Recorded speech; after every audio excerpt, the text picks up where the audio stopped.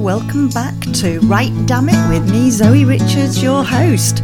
This is the podcast for writers of all kinds who maybe get stuck with your writing.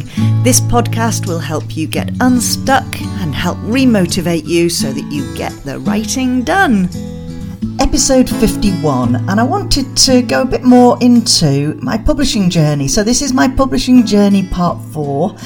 And today I want to go into what's going on around structural edits. If you've never done structural edits before, these are the first set of edits that you get from your editor from the publishing house. So these are the ones where it starts to take a high level view of what's going on with the story. It's not about looking at typos. It's not looking at sentence structure. It's very much looking at the oversight of the story, how the plot works, the characters, and making sure that it all fits together really well. So what have I learned from doing my structural edits? I've got one more read through to do, by the way, so I've finished now on doing the edits. I'm going to print the document out again, and I'm going to read through everything one more time, maybe even 2 more times, before I send it to my editor. And you know, I've learned that I could have done some stuff to help myself. I really could have done myself some favours. First one is that there were timelines that didn't work. So I have journal entries through this book, and the days at the top of the journal entries didn't quite match. What am I saying didn't quite match? They just didn't match, folks, okay? I could have done myself a favour and checked on all my timelines.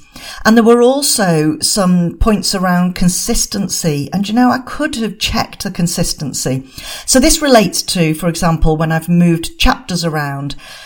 And wouldn't it have made sense when I moved those chapters around if I'd been really, really careful to make sure that I hadn't created an issue around consistency with the story? I thought I had done that, but I think now, looking back, I could perhaps have put a bit more effort into doing that.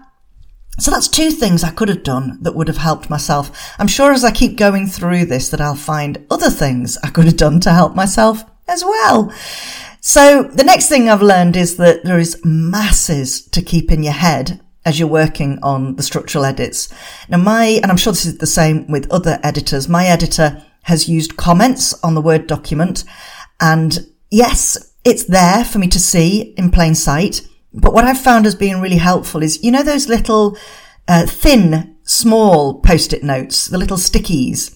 I've put those in where there's a point where she's saying to check that this then doesn't impact on another part of the story, or to bring this in more often, introduce us to this point earlier. So I've put those little stickies into those kind of comments, and that's helping me to make sure that I can go back and make sure that I've put in what she's saying. So yeah, those little stickies are really helpful. Something else I've learned, which I did pick up from J.D. Kirk when I chatted with him some episodes back now, but I actually put it into practice. So he said that it took him 6 books, I think it was, until he realised he could push back on suggestions that come from an editor. Now, one of the suggestions that my editor has made, I just didn't want to change it. I didn't feel as though it was necessary to change it, but also there was something important for me within the novel to keep that element in there. So I pushed back on it, and I realised that I could get one of 3 outcomes. So one is that she would guide me as to why it's necessary for me to make the change. Or number 2 would be that we could discuss alternatives for handling that particular point. Or number 3, which is what did come out as a result, is that she could agree to my position and why I was taking my position over that particular point. And she was absolutely fine about it. Yep, if that's what you want, I'm really happy for that to carry on being in there. So it is okay to push back at what your editor said. I wouldn't necessarily suggest that on every suggestion that an editor makes, but where it's just something that you're really attached to, that you think is really important to the story, it's certainly worthwhile having a conversation with your editor. We actually had that conversation by email, so it wasn't an actual conversation. I explained why I felt it was necessary to keep that point in the novel, and she understood where I was coming from. So, having said that the structural edits handle the high level stuff, what I've realised is that it's about understanding whether a character stays in character. Are they doing what you would expect them to do? Or are they doing something that, well, why would she say that? Why would she do that? It's also about whether an action is right to happen at this point in the novel, or whether it needs to happen earlier, or whether it needs to happen later. And I had a mixture of both of those. In terms of the staying in character, the main character was one that she questioned a couple of points around how I was changing an element of their character, and she was absolutely right. And she also noticed a point where I'd had the character make a comment which really wasn't very likeable, wasn't very nice. And yet what I wanted to do here was create a very likeable and relatable character. So that was a point that she suggested that I toned down, so that it wasn't about taking the comments out, but it was about how could I make sure she stayed a likeable and relatable character.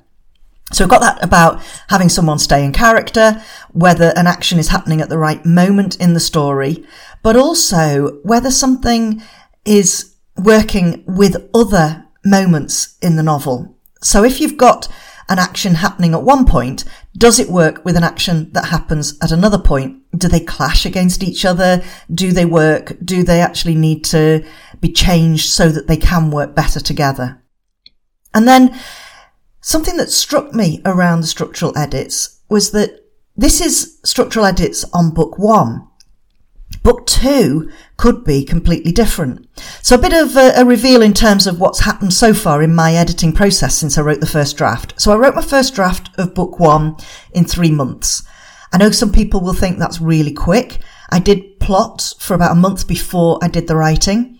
I wouldn't say that I plotted in detail of every single chapter, but I certainly had a really clear structure in place to know how I was going to take the story forward.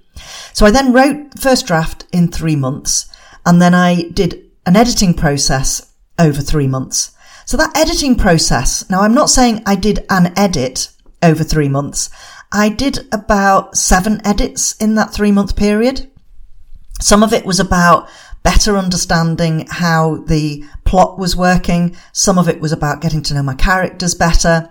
Some of it was about making sure that it was a story that people would actually want to read. So in a way, I did a form of a structural edit, although I didn't know at the time that's what it was, really early on in the editing process. So I did 7 edits, went out querying for an agent. My agent, when she came back to me saying, so she asked for the full, and then she came back to me saying, I would like to take you on, but I would ask that you make these changes in order for me to take you on. And I hummed and hawed at first as to whether her asks were ones that I was happy with, reflected and agreed with what she was asking for, and was able to respond, yes, I'm happy with that. We then did 3 edits together as well. So we're now on to 10 edits in total. After that, we went out on submission. We got some feedback and some requests for changes from some of the commissioning editors, most of which I didn't agree with, but one, Claire, my agent, and myself, we both felt was a really important change, and one that we actually had missed ourselves. And that was about bringing the backstory in at a later point to enable there to be a build-up to the point where we know why the main character behaves the way that she does. So we made that change. So now we're on to 11 edits. And then I've gone into, and I know, by the way, that this varies from novel to novel. I think there's something about what does an edit mean for each author. And I think for some people, it might mean very soft touch. For me, it was really heavy editing. I was really properly getting into it. I benefited, I'm sure, from having done the Jericho Writers self-edit course with Debbie Alper and Emma Darwin. It was brilliant. I learned so much. I learned a lot in that context of learning what you don't know. So I then had to go through a process of learning how I was going to use that learning. But that meant that I understood the need to go quite deep on each of my edits. So when I say that I've done 11 edits before we've then gone out on submission to the commissioning editor at the publishing house that has picked me up, those are 11 really detailed edits. Well, the last one probably was less so, but all of the others were detailed edits. Now, where I say the last one was probably less so, that's where I'm saying right up front at the beginning of this episode, where I could have helped myself, I could have done myself some favours, because that's where I missed some of this timeline stuff and where I missed some of the consistency, because I moved 2 chapters entirely, the whole chapters, I moved them. That then required me to move some of the journal entries, and it required me to move one other chapter. But what I didn't do was a deep enough process of understanding how that changed some of the other events that were in bits of other chapters. So I think I probably could have done myself a favour doing a much deeper, more detailed edit on that 11th edit. So then when we've come to the structural changes for the publisher, now I was told right up front there weren't going to be masses of structural edits. So I think I've got less of a structural edit than some other people have, but it's also making me wonder whether when it comes to book 2, whether this will be a completely different process that I will go through with structural edits. Will I actually be required to do some of that work that I perhaps did in the 11 edits within the structural edits? Obviously, I'll not submit a first draft, so I'm expecting that I will do 2 or 3 drafts before I send it into the publishing house. But they're not, by the way, I'm not signed for multiple book deal. I have a 1 book deal, but with first refusal on book 2. So they will have to see an edited version of book 2. If I send them a first draft, I have a feeling that will be a big tick in the rejection box. So I need to make sure I do myself favours around that. So I will do at least 3 edits, I would have thought, and possibly more before that goes into UCLAN Publishing, so that then they're seeing something that is more polished. But even so, I have a feeling if they pick up book 2, there will still be perhaps more detailed structural edits that will be needed, because we won't be having that 11 sets of edits before their eyes are on the book 2. So that hopefully helps you understand a bit more of what's going on with structural edits. As I say, I've got 1 more read through to do, but I think I'll see if I can find time for 2. I'm not a quick reader, so it does worry me if I'll manage to get 2 more read throughs done, because I've only got 2.5 days left to do those read throughs before I've got to get the edits back to my editor. And the reason for that is that the book is going to Frankfurt. And so obviously we've got to make sure that it's in a really good state before it's going through to Frankfurt. I have heard the stories, by the way, that the big deals that are done at Frankfurt generally were done before. So they're literally just announcing the deals at Frankfurt. So it's unlikely that I'll have big news for you straight after Frankfurt. It may well be that it still takes another 2-3 months before we hear anything. So this is in terms of some of the international rights, so that we can get translations done through the Frankfurt route, as opposed to being because I'm not happy. I am absolutely happy with my publisher, and we'll be carrying on with the deal that we have got for the novel. So there you go. I hope that's been interesting for you on part 4 of my publishing journey. I don't think it'll be too long before I come back to you and tell you about the next stage. So apparently in November, I will receive my line edits, my copy edits. So I'll be able to let you know what that process is like as I'm learning on this journey. I hope it's helping you to learn with me as we go through this. So maybe it's interesting and it helps you to think about what's going to come ahead for you. But perhaps more importantly, maybe you can learn from some of the mistakes I've made of not being a bit more detailed in some of the later edits that I did before I went out on submission. Okay, I will leave you to it for now. Happy writing or happy editing. May the words flow for you, and I'll see you on the next episode.